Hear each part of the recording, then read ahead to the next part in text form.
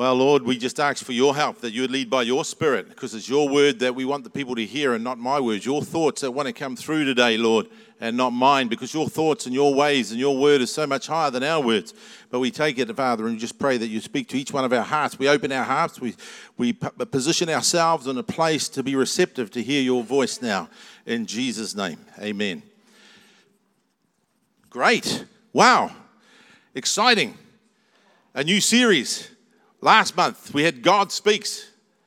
I hope I got that right, haven't we? Yes, he did. He spoke. Was it the last 2 months? We've been on that for a while, and it's great to hear God's voice speaking to us. Many great messages came through, but now we've got the Roman road. That's exciting. We're going on a hikoi, on a journey together down the Roman road.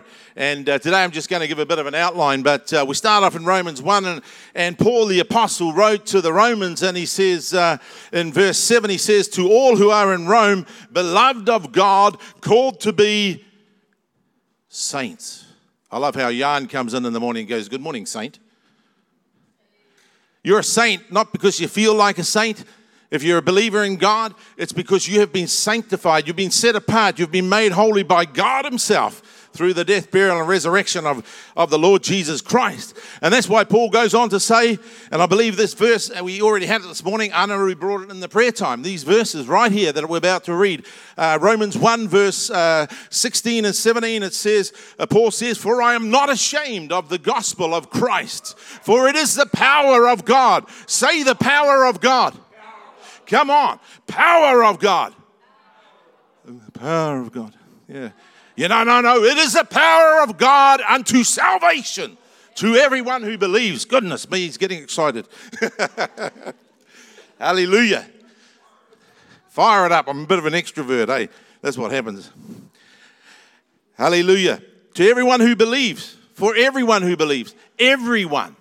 Not just for some, but for everybody. The gospel is unto all.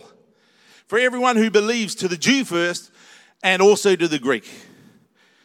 In other words, all nations, not only the children of Israel, God's people, who are under law in the Old Testament there, but it's for all nations. Verse 17, "For in it," that's in the gospel, "the righteousness of God," not your righteousness, "the righteousness of God," well, it is your righteousness if you receive it and stand in it. Absolutely. The righteousness of God is ours. He's given it to us. The righteousness of God is revealed from faith to faith. As it is written, the just shall live by what? Faith. Where does faith come from? Me? No, it comes through me. It comes by hearing. It comes from the word of God. Faith comes from God. Yeah.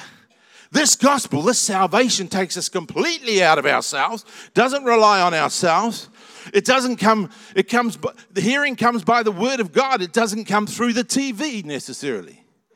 Could be if you're watching Shine, maybe, I don't know. But generally, it comes through the word of God, under the power of the Spirit of God. In these two verses, Paul states his confidence in the gospel and the reason for it. And the bulk of the book of Romans is devoted to explaining why and how the gospel of Christ is God's power to save those who believe. And it's an important thing to actually go through Romans, especially, all of Romans is great, but I encourage you to read and reread from Romans chapter 1 to Romans chapter 8. It is a real good journey. And I'll just give you a real quick overview just of that, just before we start our 3 points this morning. Chapter 1 to 3, we see man's rebellion there. We see man moving away from God, moving to idols. We see man judging each other. Who are you, oh man? You judge someone else and, according to themselves. That's what men do. And what we see in chapters 1 to 3, we see everybody, all of mankind under sin. Totally condemned. All have sinned. We see that in chapter 1 to 3. All have sinned and fallen short of God's glory. Both Jew and Gentile. Under condemnation. The Jews, because they had the law and they didn't keep it. They broke it. Moses didn't even get down the mountain and they'd already broken it. Mount Sinai. The Gentiles, because the law of God was written in their conscience, and it's broken. We have a God-given conscience. We might not be of the children of Israel, but it's written in our conscience. Chapter 3 to 4, or the last part of chapter 3 through to 4, or the beginning 2 verses of chapter 5, thereabouts, we have justification by faith. And that is important, that you understand that you have been justified. You have been made just as though you'd never sinned. Yes, we know we were all condemned, and we have a conscience that maybe condemns us, and maybe it still does at times, and it shouldn't be, because you don't understand the gospel. But this is justification, so important. Chapter 3 to 4. And then we see in chapter 5, we see faith gives access to grace. These are just some headings I've put there. Faith gives access to grace. In chapter 5, see 5 is a number of grace. We see grace gives abundantly, causing us to reign in life. That's one of the key phrases of chapter 5, reigning in life. God wants you, my brother and sister, to reign in life. And He gives you abundant grace in order to enable you to reign in life. And you see 5 times the phrase in chapter 5, if you want to do a word study, the words much more. Much more. Look it up. Search it out. Get a good translation. Look up those words 5 times. The number of grace. Much more. God has much more for you. I get excited about this because for 35 years I've been going through Romans. I wasn't long a believer, and someone told me to keep a well-thumbed Romans. And I've been going over, trying to understand it. And it's exciting because it's freeing as well. Chapter 6, the gospel brings deliverance from the power of indwelling sin. 3 times in chapter 6, and you get many other things if you want to do a word study, but this is one of them. You get the phrase freed or free from sin. Did you know you can be absolutely free from sin? Wow, wouldn't you want to occupy that place where you're not only free from condemnation, but free from sin? Oh, I would. Hallelujah. Chapter 7, we see it is a great chapter. People struggle with chapter 7. They struggle with themselves, but there God's trying to... Chapter 7 is all about the believer that is married to Christ. The new husband. They had an old husband, and he was so strict. The believer had to, the person had to die to get out of that relationship. Because the husband wasn't going to die, and you know that marriage is for life. But the new husband is Jesus. The old husband was the law. And it only brought condemnation. It was a very strict husband. But in chapter 7, we see the believer married to Christ. That's what it's all about. Then you come to chapter 8. I love chapter 8. It's the number of new beginning. I love 8. I'm one of a family of 8. I'm the oldest of the 5 youngest. 5 is grace. 8 is new beginning. That's why I get excited about these things. In Christ, in chapter 8, it's in Christ, the new man. In Christ, we're spirit-led, sons of God, and no condemnation. So we come from the first 2 or 3 chapters of Romans where there's condemnation, and you go along the Roman road, and you start to understand the gospel, and then you come to the place, chapter 8, of no condemnation where you abide in Christ. And it starts, chapter 8 starts, there is therefore now no condemnation to those who are in Christ Jesus. It's great, isn't it? Praise God. I encourage us over this next month or 6 weeks that we all take a journey down the Roman road. That you go home today, tomorrow, the next day, and you read through Romans 1 to 8 and read it again. And next week and the week after. Read it, study it, seek to grasp what God is saying in the gospel. Why? Because it is the power of God. I'm getting dry already. Can't have dry preaching.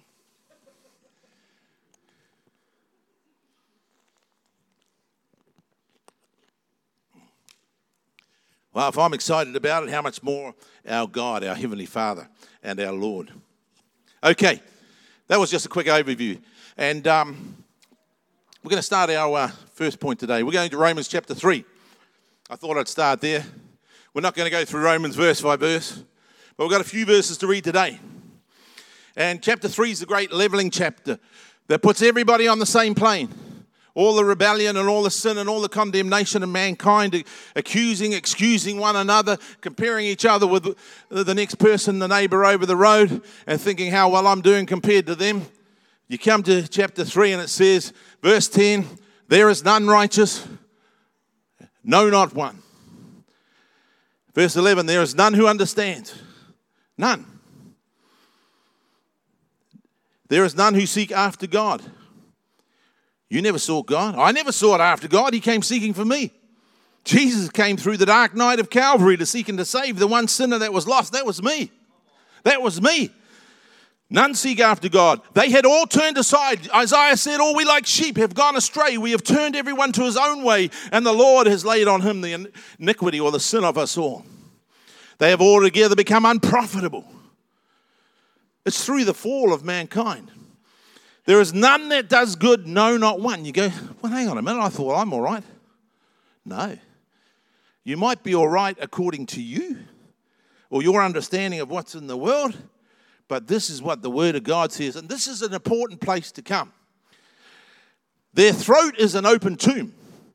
When the grave is open, what happens and the body's rotting? It stinks. You ever notice what comes out of people's mouths? Have you ever noticed what comes out of your mouth at times? Oh, why is it going quiet here? Here's me all excited and you guys are going all quiet. Praise the Lord. Challenging. Well, Romans 3 is challenging. With their tongues they have practiced deceit. The poison of asps is under their lips. This is pretty descriptive stuff, isn't it? Whose mouth is full of cursing and bitterness. Their feet are swift to shed blood.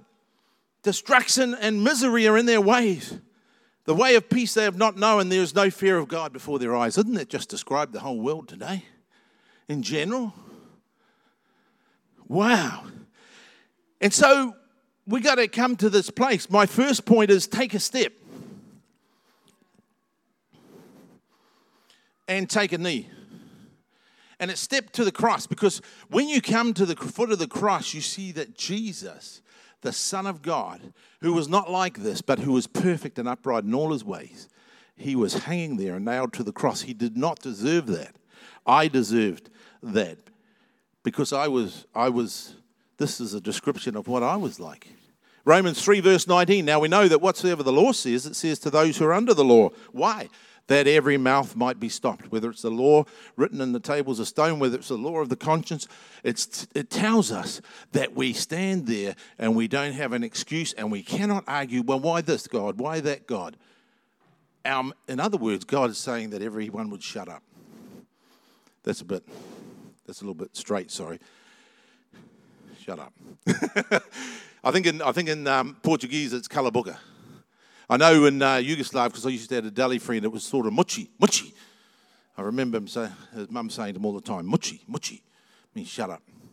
The reason why this is saying to us that we might be without excuse, that every mouth might be stopped, and that all the world may become guilty before God.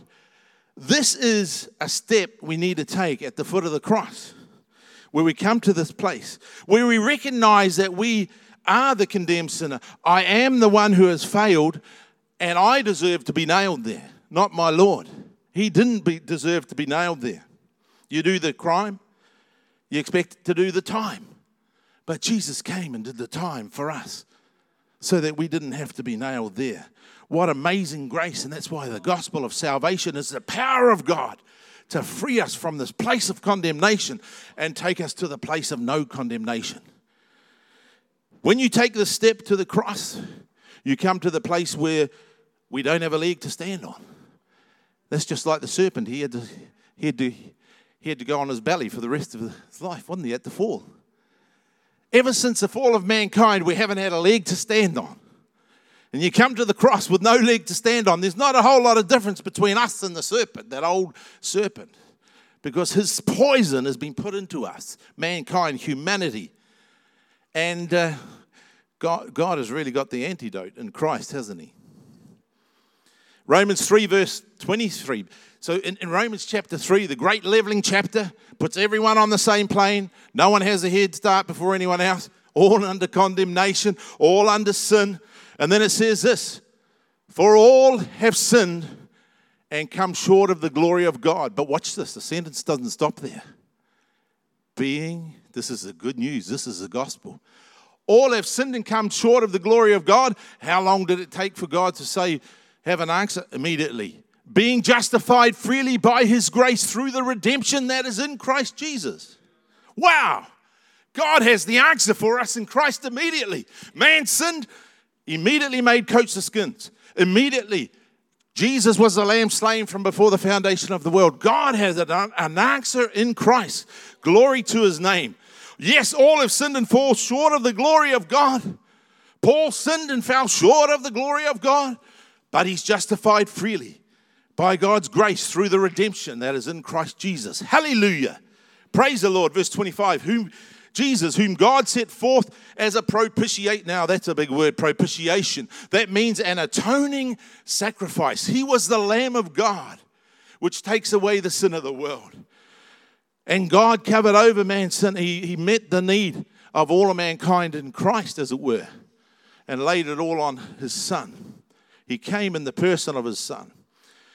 So God has set forth as a propitiation or atoning sacrifice by his blood, Jesus' blood, through faith to demonstrate his righteousness. That's God's righteousness. Jesus is coming and demonstrating God's righteousness to us.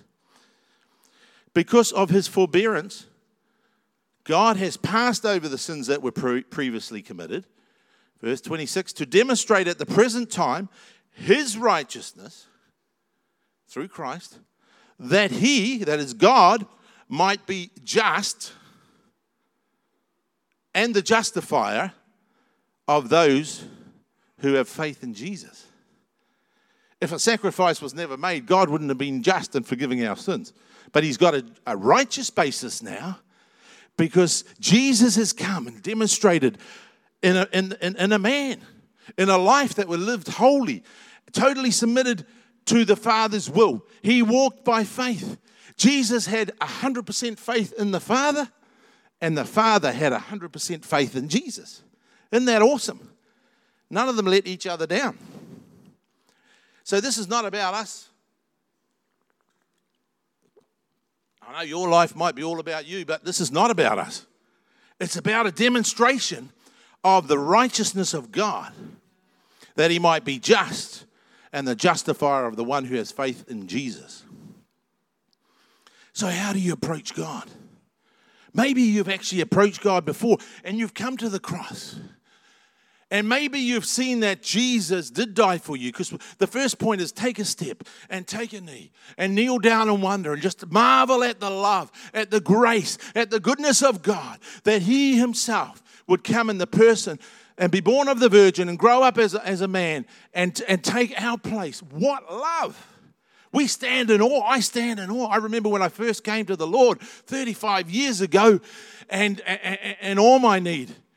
And I felt my lack, and I felt my sin, and I'd been rebellious against God and against my parents and against everything in this world. And I just appreciated the love of God. Why me? Why did he love me so? And so I observed. I took a step, and you might have come to that place. And if you haven't, you can come there today. But maybe there's one more step closer you need to come. Take a step, take a knee. Maybe you need to take one more step closer to the cross, where you see that not only did he die for you, and you're still the center of your universe, because it's all about at least somebody loves me, and he loves me with perfect love. Maybe you need to take a step onto the cross. That's what Paul said. He said, I'm crucified with Christ. Not only did he die for me, I died with him. I'm taking a step onto the cross. My self-centered life, where it was all about me, is now nailed to the cross. When Jesus got nailed to the cross, I was nailed there with him. God passed judgment on a self-centered life because he alone is God. He alone has the glory. You are not the center and source of everything. It might be a surprise to us when we know that I'm not the center of everything. God is. He doesn't share his glory with another, but he does. In another sense, praise his name.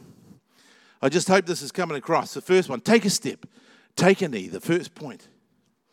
So let's see how this is done then. We'll go to Luke 18, verse 9 to 14, and we have a story that Jesus, that was mentioned there. And it says, and it happened as they, that's the wrong one. It says, also he spoke this parable, this is Jesus, to some who was he speaking to? To some who trusted in themselves. Now, you might be going by the name of a Christian here today, but are you trusting in yourself? Or are you trusting in the Lord? And Jesus spoke this parable to some who were trusting in themselves that they were righteous and despised others. So he says this story, he says parable, he says, 2 men went up to the temple to pray. 2 men went along to Excite Church one day. That's the interpretation. And one a Pharisee and the other a tax collector. Now, the Pharisee was the religious man. The tax collector was the despised one. And because often they would take more than their taxes and put a bit in their own pocket. A little bit of corruption there, you know. And the Pharisee stood up to pray with himself. Not really with God. He thought he was praying to God, but it was really with himself. And he goes, God. Well, who's God? He's talking to himself. Little did he realize he was still the God of his own life. He says, God, I thank you that I am not like other men, extortioners, taking too much. Because he probably saw the tax collector over there and thought, I know him. You see, extortioners, extorting money off other people. Unjust, adulterers. I haven't actually committed adultery, he's thinking. Or even as this tax collector, I fast twice a week. I'm a good guy. I give tithes of all that I possess. Put money in the offering.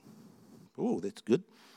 And the tax collector, standing afar off, would not so much as raise his eyes to heaven, but beat upon his breast, saying, God, be merciful to me, a sinner.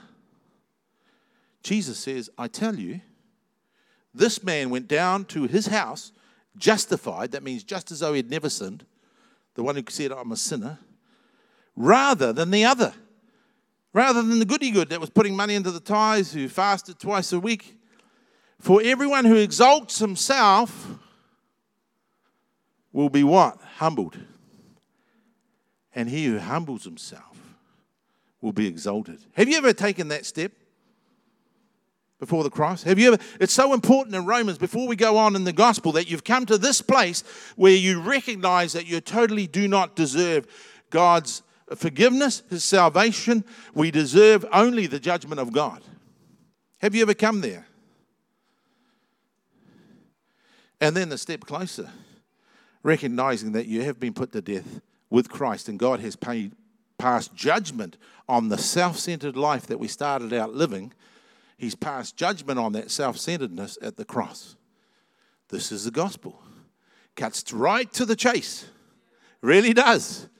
Brings a bit of peace in the congregation. It was pretty rowdy when we came in here this morning. That's good. It's good if it's rowdy when we're worshiping. But now it's quite quiet. Praise God.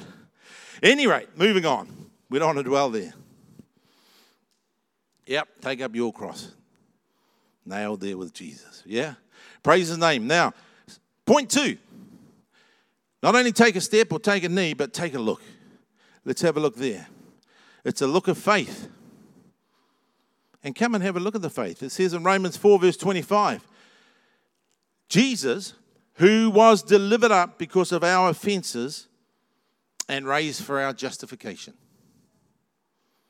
When you look to the cross by faith, you see he was delivered up for my offenses and he was raised again for my justification. And we see that in Luke 24, verse 4 to 7. It says, it happened as they were greatly perplexed. This is the resurrection day. And the woman, they're coming down there to the sepulchre where Jesus' body was put. And they were perplexed about all this, that, behold, 2 men stood by them. They were angels in shining garments. Then as they were afraid and bowed their faces to the earth, because they'd come to embalm the body of Jesus, they'd come to pay their respects and tribute, like many are doing with the Queen today. Jesus had died and they thought he was in the tomb still. But we know that he had risen.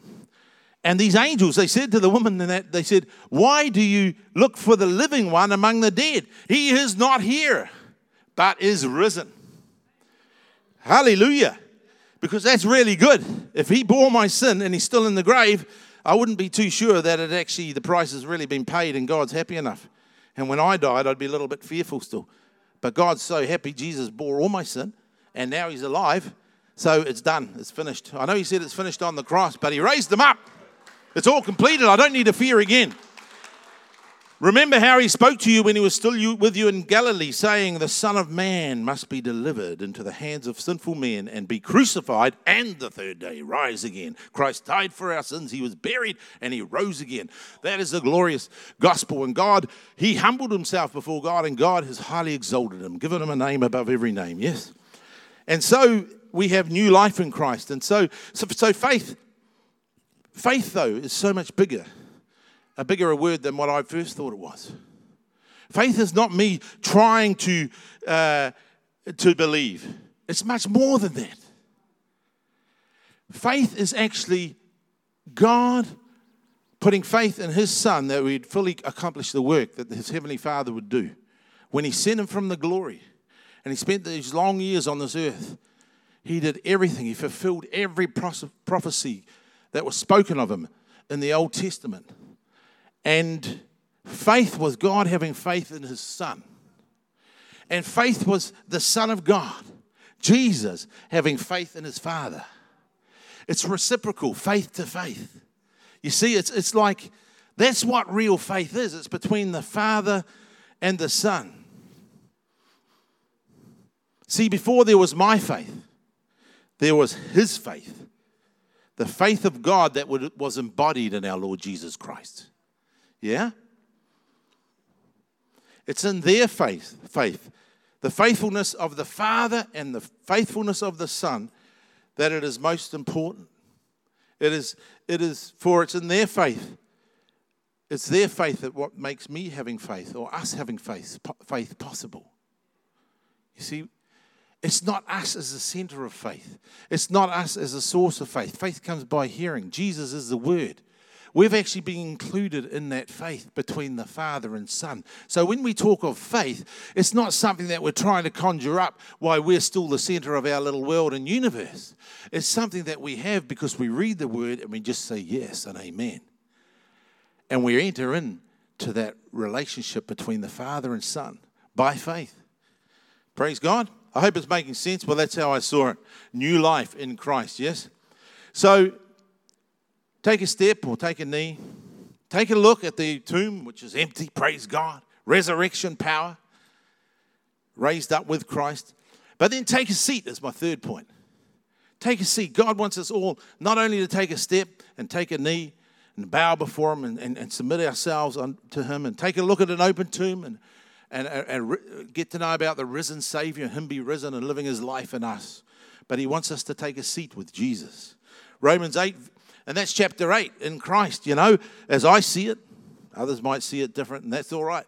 But Romans 8, 14 to 17, it says, for as many of us as are led by the Spirit of God, these are the sons of God.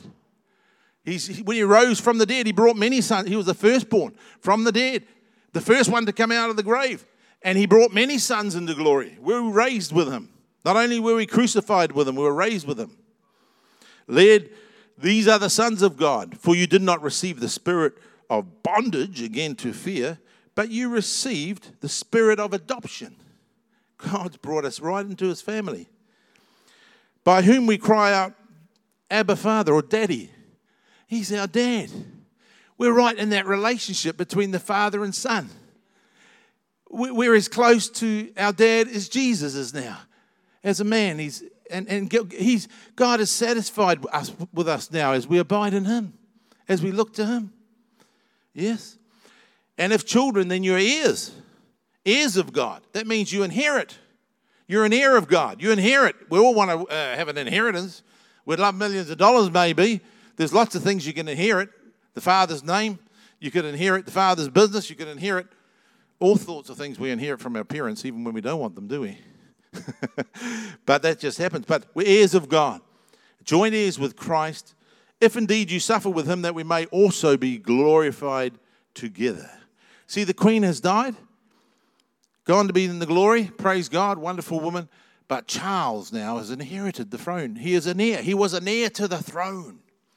Jesus has died, and we are heirs of God and joint heirs with him. He's risen again, but we're joint heirs.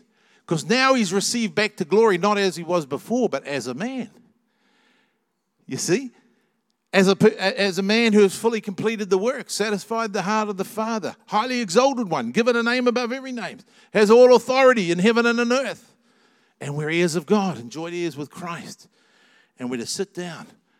God has a throne for us. He has raised us up and seated us in heavenly places in Christ. And that's what I believe the whole gospel is through Romans. And I know Howie will bring us some good stuff next week. He's speaking next week. And others will bring a lot and open it up a lot more. But it's awesome. Because when we sit down like Charles sitting on the throne now, we start to reign with Christ. And that's what God wants us to do. He wants us to reign as kings. He wants us to be overcomers no matter what we go through. Jesus suffered all sorts of things. Even people just gapped it and left him. At one stage, he only had his 12 disciples left. And he said, will you also go away? And they said, well, where else are we going to go? You got the words of eternal life, so we're going to stick around a bit. So that was good. But he went through trials. And we are glorified together as we suffer with him too. Praise God. So take your seat. Take a seat. Begin to reign. See, if you're struggling with defeat, experiencing defeat in an area of your life, we need to hand it over to God. We don't want to be struggling to qualify for God's blessings through our own works, because if we are, we'll feel defeated. We'll experience defeat if we're trying to qualify ourselves, yes? Self-effort will rob us of reigning in life by God's grace. Undeserved favor God wants to give us, and he's given us in Christ. It's not about our work or performance, but Jesus' work and performance, and he's performed perfectly on our behalf. I'm satisfied with him. I delight myself in the Lord. He's so perfect, so holy. He's altogether lovely. He's the fairest of 10,000 to my soul. He is everything to the Father and everything to me. And his work is finished, praise God. Not only did he sit down at the Father's right hand, but the scripture here that we read also states that we are seated with him. We're heirs of God, seated on this throne. We're kings. We're kings. So take a seat. Take a step, take a knee. Take a look at an empty tomb. That's what I see Romans all about. And then take a seat in chapter 8, yeah? So Romans, just briefly again, takes us from the place of condemnation to the place of no condemnation, which is in Christ. From the place of unrighteousness to perfect righteousness in Christ. From a life in the flesh to a life in the spirit in Christ. From death to life in Christ. Being under the curse to living in a place of blessing in Christ. Praise God. From bondage to sin and self to freedom from sin. That's where we're taken from as we go from this place of condemnation to no condemnation. It takes us from a place of being carnally minded or fleshly minded or minding the things of this world to being spiritually minded in Christ as we walk by faith. It takes us from being governed by what we think and feel to being guided by what the Word of God says and guided by the Spirit. Hey, don't always listen to those thoughts and feelings, eh? Bring them along the Word of God and just check they're all right, you know? It takes us from being a servant to sin to a son of the living God. It takes us from suffering to glory. We all suffer through this world. Jesus said in this world you'll have tribulation. We read about suffering with him. We'll be glorified together with him. So praise God. The Roman road is a great road to journey on. From the place of condemnation to the place of no condemnation. I encourage you again, read Romans 1-8. Take a step, take a knee, crucified with him. Take a look, see the faith between the Father and Son. And that God, he's done everything to it's perfect faith, really. The fact of the resurrection shows you that there was perfect faith there. Take a seat. You're the one now to reign with Christ and the one to reach out to those in need. Now it's us. We're not sitting down doing nothing. We're sitting on our heavenly seat, but we're active like the Lord, and we're the ones that are going after the one sheep that was lost now. We're the ones that are reaching out to the community, to one another. We're the ones that are baking a cake and taking it to the neighbor. We're the ones that are going and doing our brother's lawn or our neighbor's lawns, or helping them cut down some trees, or just being there in a time of need and bringing comfort to those who mourn. We're the hands and the feet of the Lord Jesus Christ now, because we've taken a step and we've taken a look and we've taken a seat, and we're reigning with Christ for his honor and for his glory. Amen? Praise God.